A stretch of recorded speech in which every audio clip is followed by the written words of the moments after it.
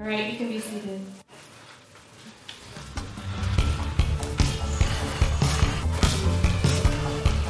Who is Jesus?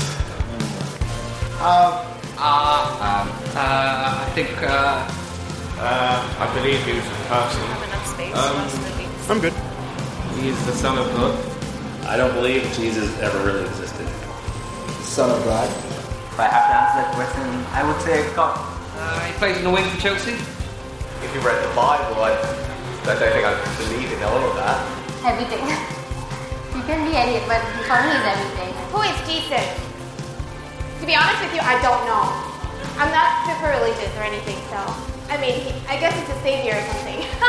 Personally, I think that Jesus was probably a really cool dude who lived a long time ago and gave great advice to people, and it snowballed from there. All right.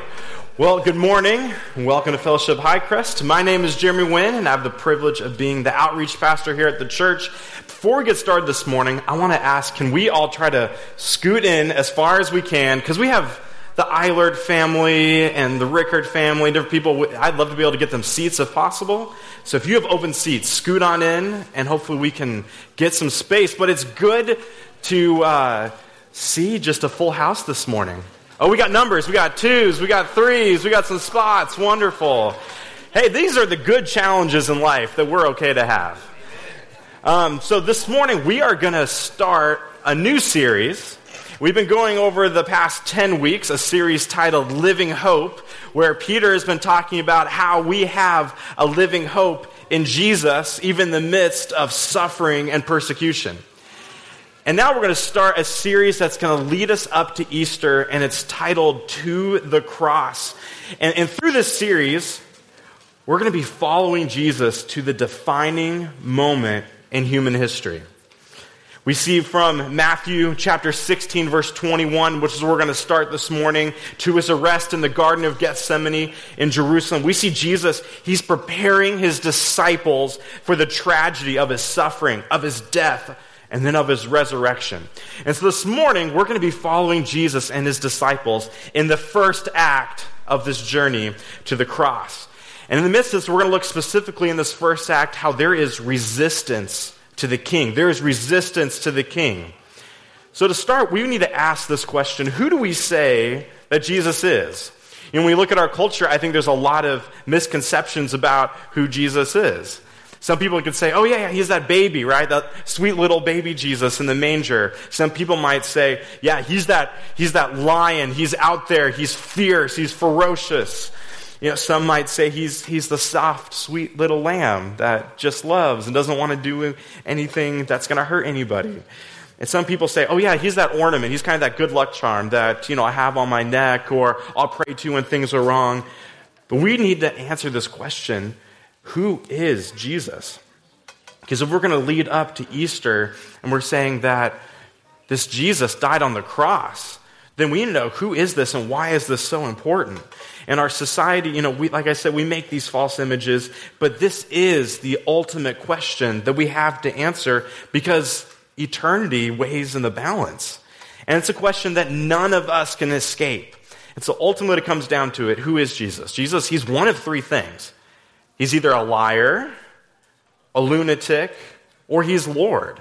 What I mean by liar is there is more evidence that Jesus is a historical person, that Jesus actually walked the earth than George Washington. You can look back at the historical record. There's more evidence that Jesus definitely existed. Okay, so he existed. So he either lied about being the Messiah, and he either lied that he rose again from the third day, and all this is a big lie, or he's a lunatic where he actually believed that he was the Son of God and that he did all these things, but he was actually crazy. He actually didn't know what he was even saying. And most of his followers were lunatics too. Or he's Lord, where he did come to this earth. He did fulfill the prophecies. He did die on the cross, and he did rise again from the third day. And so this morning, when we jump in the passage, we're going to start with Jesus asking this question of, who do you say I am? And we'll see how Peter does, because this is Peter earlier in his life. So again, 2 Peter, this was at the end of his life when he's saying, yes, there's hope in the midst of suffering. let's see how he does it earlier in his life. Because Jesus, at this point, in Matthew 16, on page 588, you can turn there. This is the place where Jesus, he's been spending 2.5 years with his disciples. He's been teaching and reteaching them. He's been affirming and reaffirming with them. He's been demonstrating and redemonstrating. He's been building and rebuilding the truth of who he was in order to accomplish it completely and securely in the minds of the hearts of the 12, who he was and why he came to be here. So now we get to see how they do understanding who he was. So in Matthew chapter 16, verse 13, we're going to go 13 through 20 to start. It says this: when Jesus came to the region of Caesarea Philippi, he asked his disciples, who do people say that Jesus, the Son of Man, is? Okay, so he's starting a little less intense. Let's say, who do people say I am? They say this: well, they replied, some say John the Baptist, some say Elijah, others say Jeremiah or one of the other prophets. Then he asked them, but who do you say I am? All right, let's see how they do.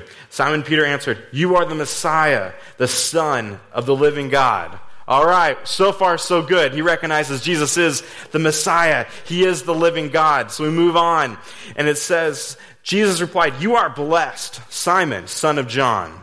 Again, that's a sign of showing, hey, you are human. You are a man. You are a son of John. You are part of humanity. Because my Father in heaven has revealed this to you. So he knew this not because of his humanity, but because the Father revealed it to him. You did not learn this from any human being. Now I say to you that you are Peter, which means rock. And upon this rock I will build my church, and all the powers of hell will not conquer it. So Simon, his name gets changed to Peter, which means Petros, which is rock. And that means that Peter, it's a symbolism of he's going to be one of the rocks that are going to help build the church, which is us, you and I. But it's not our church, it's God's church. And because it's God's church, and because we have Jesus on our side, all the powers of hell will not conquer it. This is good news, right? We see that Jesus is the Messiah. We see that we are God's church. We see that he's a living God. And so we get to move on to more good news. It says, and I will give you the keys of the kingdom of heaven. What that means is you have the gospel inside of you. The way to get into the kingdom is to believe that Jesus is your Savior, that he's your Lord. So you have the keys of the kingdom, just like all of us. As we have received the gospel, as we are equipped with the gospel, we have the keys of the kingdom of heaven. Whatever you forbid on earth will be forbidden in heaven. Whatever you permit on earth will be permitted in heaven. Then he sternly warned the disciples not to tell anyone he was the Messiah. So, Fellowship's mission, our mission is simple. We want to help people find and follow Jesus Christ. And so we look at this first act with Peter, and we see that Peter, he has found Jesus. He recognizes that he is the Messiah, that he has the keys to the kingdom, that the powers of hell cannot withstand what Peter is able to be a part of. He has found Jesus. But now we're going to turn to the second half of what does it mean to follow Jesus. And so again, who will find? So when we're saying, hey, who will we find? Who is this Jesus? This Jesus, he's the Christ, and he's the Son of the living God. He is living, he is active, he is powerful, and he is just as living today as he was when he talked to Peter. And this is good news. But then we move to the next verse. And it says, from then on, this is the shift in Jesus' ministry. It shifts from him doing teaching and ministering and all this, and now he's shifting to the cross. He's starting the series of events that's going to lead to the cross and ultimately then his resurrection. So it says, from then on, Jesus began to tell his disciples plainly that it was necessary for him to go to Jerusalem, and that he would suffer many terrible things at the hands of the elders, the leading priests, and the teachers of religious law. He would be killed, but on the third day, he would be raised from the dead. Okay, at this point, Peter and his disciples are kind of like, whoa. Wait, so I liked when we were talking about the kingdom of God, and we're talking about this living hope, and we're talking about having the keys to the kingdom and winning this battle, and even on earth, overflowing the Roman rule, all these things. Like, I'm all for the kingdom, but then I'm starting to hear, you're going to suffer, and you're calling us to suffer with you, and you're going to be persecuted, and you're going to die? I'm not sure how I feel about that. And Peter says this, but Peter took him aside and began to reprimand him for saying such things. Okay, so if you're the other disciples there and you see one of the disciples taking your master aside and about to rebuke him, I just want to be like, Peter, shut your mouth. Like, not now. This is not going to go well. You don't do this. We've seen you just speak out of, without thinking before. Just stop. But they didn't, passivity, it's killer. And it says this, heaven forbid, Lord, Peter said, this will never happen to you. Jesus turned to Peter and said, get away from me, Satan. You are a dangerous trap to me. You are seeing things merely from a human point of view, not from God's. That language changed quickly, right? Keys of the kingdom, all this, you're the rock I'm going to build my church upon, to now get away from me, Satan. Like, this is the same narrative, just a few verses down. So you see Peter, he goes from a rock to a stumbling stone. And isn't that true in our life as well? One day we can be posting on Facebook or talking to people or whatever, and we're all in that rock, and then all of a sudden some suffering or negative news comes our way, and we're like, yeah, I don't know. We can become a stumbling stone. But the beauty of this is that rebuke is not the same as rejection. Okay? Rebuke is not the same as rejection. So Jesus rebukes Peter. He rebukes him clearly. But Jesus is doing this not to say, Peter, that's it. You're done. I've tried. You're done. You're rejected. No, he rebukes him because he wants to call him to repentance, to follow Jesus. And he does this out of love for Peter and for his soul, in the same way that Jesus rebukes us, and why we need brothers and sisters in Christ to rebuke us, to call us to something better, to sharpen us. On the flip side, rejection. This is not what Jesus did. He didn't reject, because rejection, it gives no hope for restoration. And it leaves us with guilt and shame and isolation. So church, let's not be a church where we reject people, we throw them off, we say, you're never going to make it, you're too far gone. No. We want to call people to find and follow Jesus Christ. So Jesus will rebuke those whom he loves, so that we can have an authentic and deep relationship as we follow him. All right, let's continue in the story. Let's see what happens. So then Jesus said to his disciples, if any of you wants to be my follower, you must give up your own way. You must take up your cross and follow me. If you try to hang on to your life, you will lose it.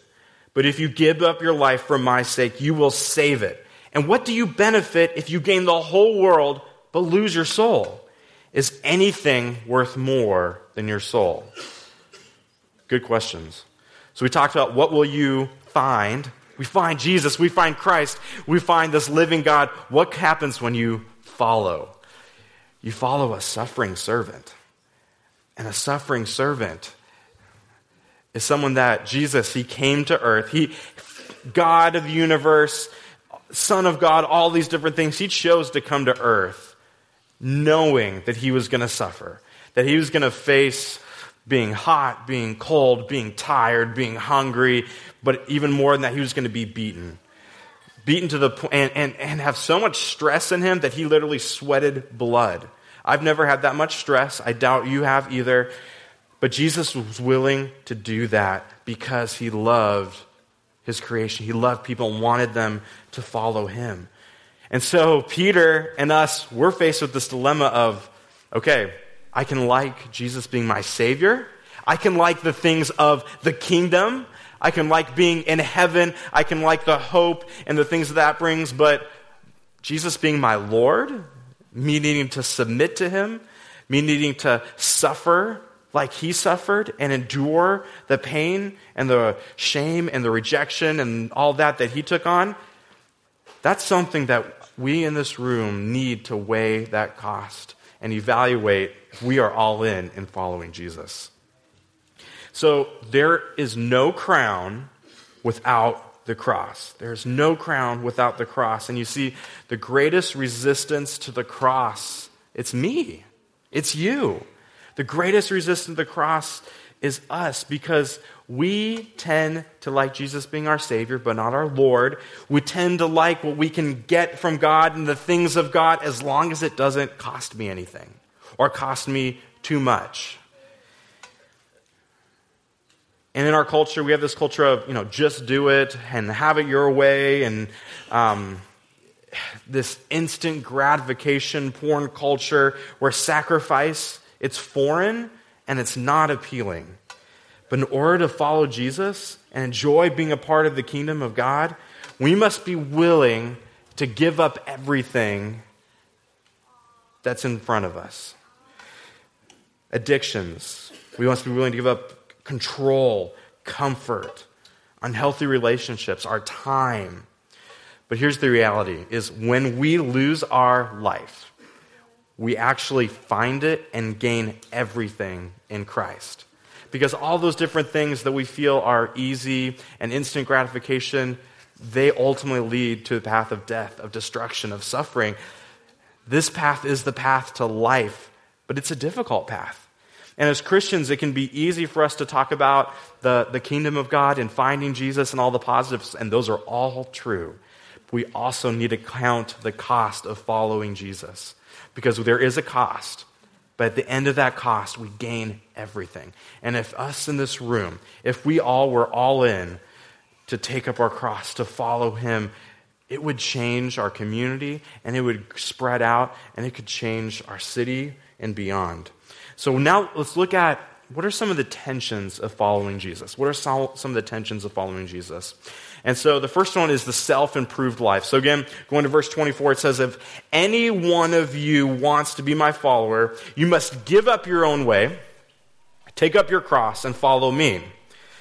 So the self-improved life, that's us at our best, right? That's us when we get that seat upgrade. That's us when we're, working out, getting fit. That's when we are graduating from our courses. That's when we're moving forward and succeeded. But this can be a tension of following Christ.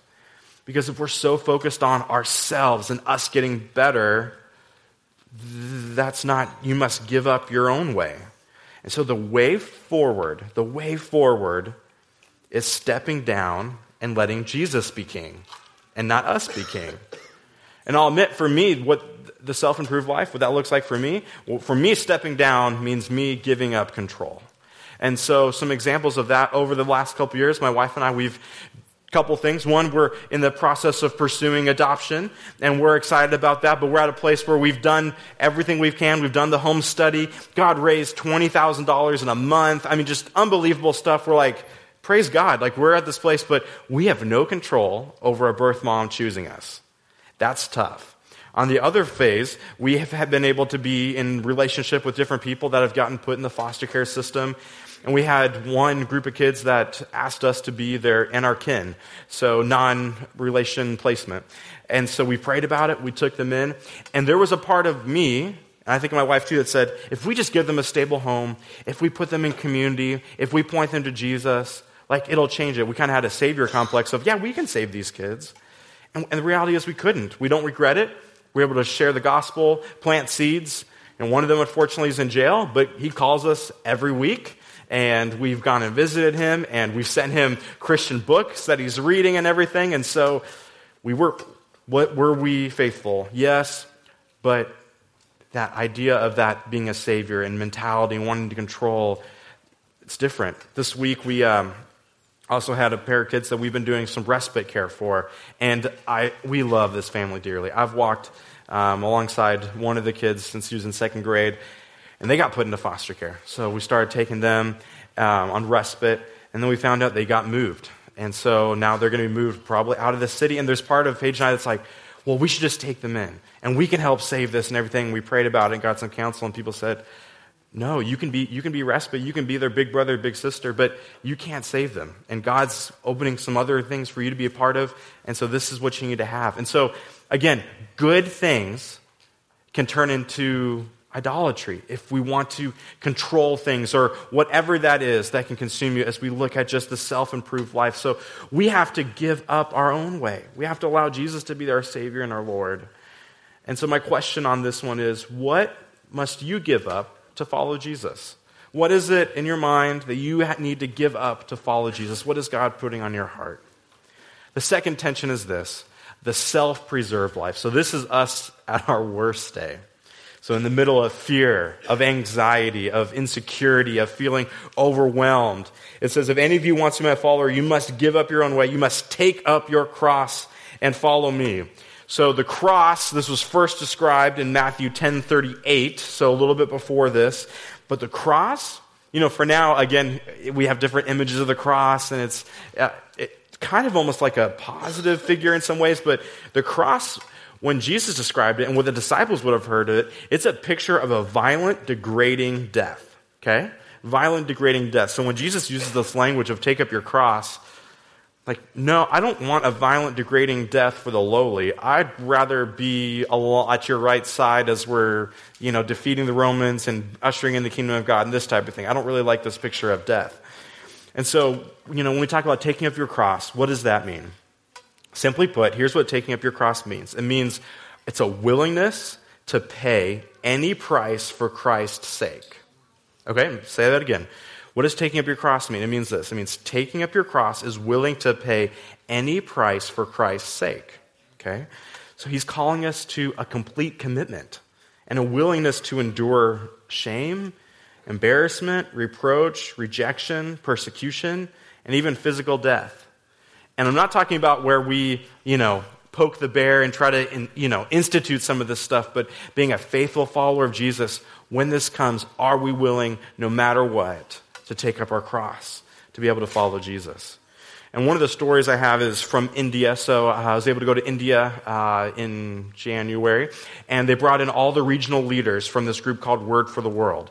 And we heard story after story after story of people willing to take up their cross and lose everything. So Warren Wilson, who's our connections director, is staying up there with a lady named Sabita. And Sabita's story is this. Her husband wasn't able to come to this training because he was beat so badly. He had spinal cord damage and his leg was broken. And so it was because he was sharing the gospel. And some Muslim groups came in, raided, beat him up. But guess what? When she shared her story, it's a story of hope. It's a story of God working in the midst of persecution. It's a story of her saying, I'm willing to take up my cross. I'm not looking for a fight, but if it comes my way, I'm willing to take up my cross. And so she was sharing how she's excited. Next year, I hope to be able to go up to where they're doing ministry and be able to see what they're doing and be able to meet her husband. But it wasn't just the story. It was the joy and the hope in which she shared her story. And I thought, man, that's amazing. What a blessing. Then our third tension, the self-directed life. We want to be in charge of where we go and how we do it, right? So it says, if anyone wants to be my follower, you must give up your own way, take up your cross, and follow me. And Peter, right? He was someone, he desired power. He was quick to speak. He desired to go his own way. I can relate to Peter a lot in the way that he's wired. But Jesus, he wants us to follow him. And so when we look at the self-directed life, there's a piece of this word that in our culture we don't like. We have to submit. We have to submit, and we have to trust that, man, I might not totally know where this thing is going, but as long as I'm following Jesus, no matter what happens, I'm willing to take up my cross, and I'm willing to not go my own way, and I'm going to go where God is calling me to go. And in the midst of losing, I'm going to gain everything. When I gain everything, obviously there's eternal values, but here in this life, we're going to gain peace. We're going to gain hope. We're going to gain joy. Words that our culture doesn't have. Our culture is wound up. We are anxious. We are fearful. We are a fearful people. We are just concerned about what's going to happen and the next calamity and all these things. But man, if we just follow Jesus and say, whatever comes, I'm going to follow you. Man, what peace and joy and hope that can bring. And so as we finish it up, here's where I want to land on. Will you find and follow Jesus Christ? So if you're in this room, and if I were to say to you, who is Jesus? And you're going to say, I'm not there yet. I don't know.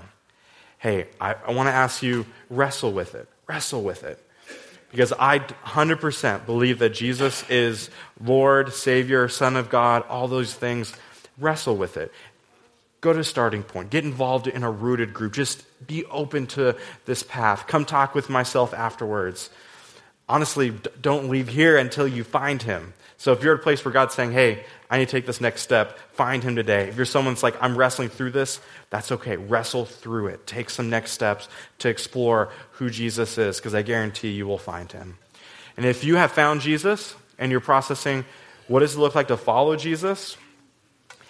Man, look at those three different tensions. Look at those tensions of that we have the self-improved life, the self-preserved life, and we have the self-directed life. Say, which one of those three am I wrestling with that I'm struggling, that I'm holding on to? Maybe it's control, maybe it's fear, maybe it's uncertainty of the unknown. Whichever one that looks like, man, just circle that on your worship guide and say, God, help me be freed from this tension that's in my life so that I can be all in to follow you. So as we prepare to close, we're going to be going through this series of leading up to the cross. And it's going to cause us to examine, where are we? Because we're just like the disciples, right? We are quick to wander. We're quick to go from being a rock to a stumbling place. But I'm telling you, this is the greatest journey, the greatest story that's ever been told, and everything hangs in the balance. I'm so excited for us to go through this series and then be able to come together on Easter and to be able to celebrate the risen Lord. Amen? All right, let me pray for us and then we'll continue to worship. Father, thank you so much for this morning. Man, we thank you just for all the families that you've brought here. We thank you for just this family weekend where we're able to celebrate the family. We're able to partner with families as we go on this journey to find and follow you. Father, we do thank you that you came to earth so that we could have a relationship with you. You chose to take on humanity. You chose to experience all the pain and the junk that we experience every day. And you did it sinlessly, and you endured it. You took up the cross, and you were submissive to your Father, and you completed your mission so that we could have hope in life. Father, whatever those tensions, whatever those roadblocks are in our life, help us release those, let those go, so that we can find you and then we can follow you with a whole heart. Father, we know that we are broken. We confess that every single day. We mess up. We are incomplete. We are works in process. But we thank you that for those of us that have found you, that we have the Holy Spirit inside us. So this isn't a message about how can we work harder. This is a message of how can we surrender more. And this is countercultural. Help us go against our culture. Help us go with Scripture and what it says. So Father, help us be a church that does find and follow you. We pray all this in your name. Amen.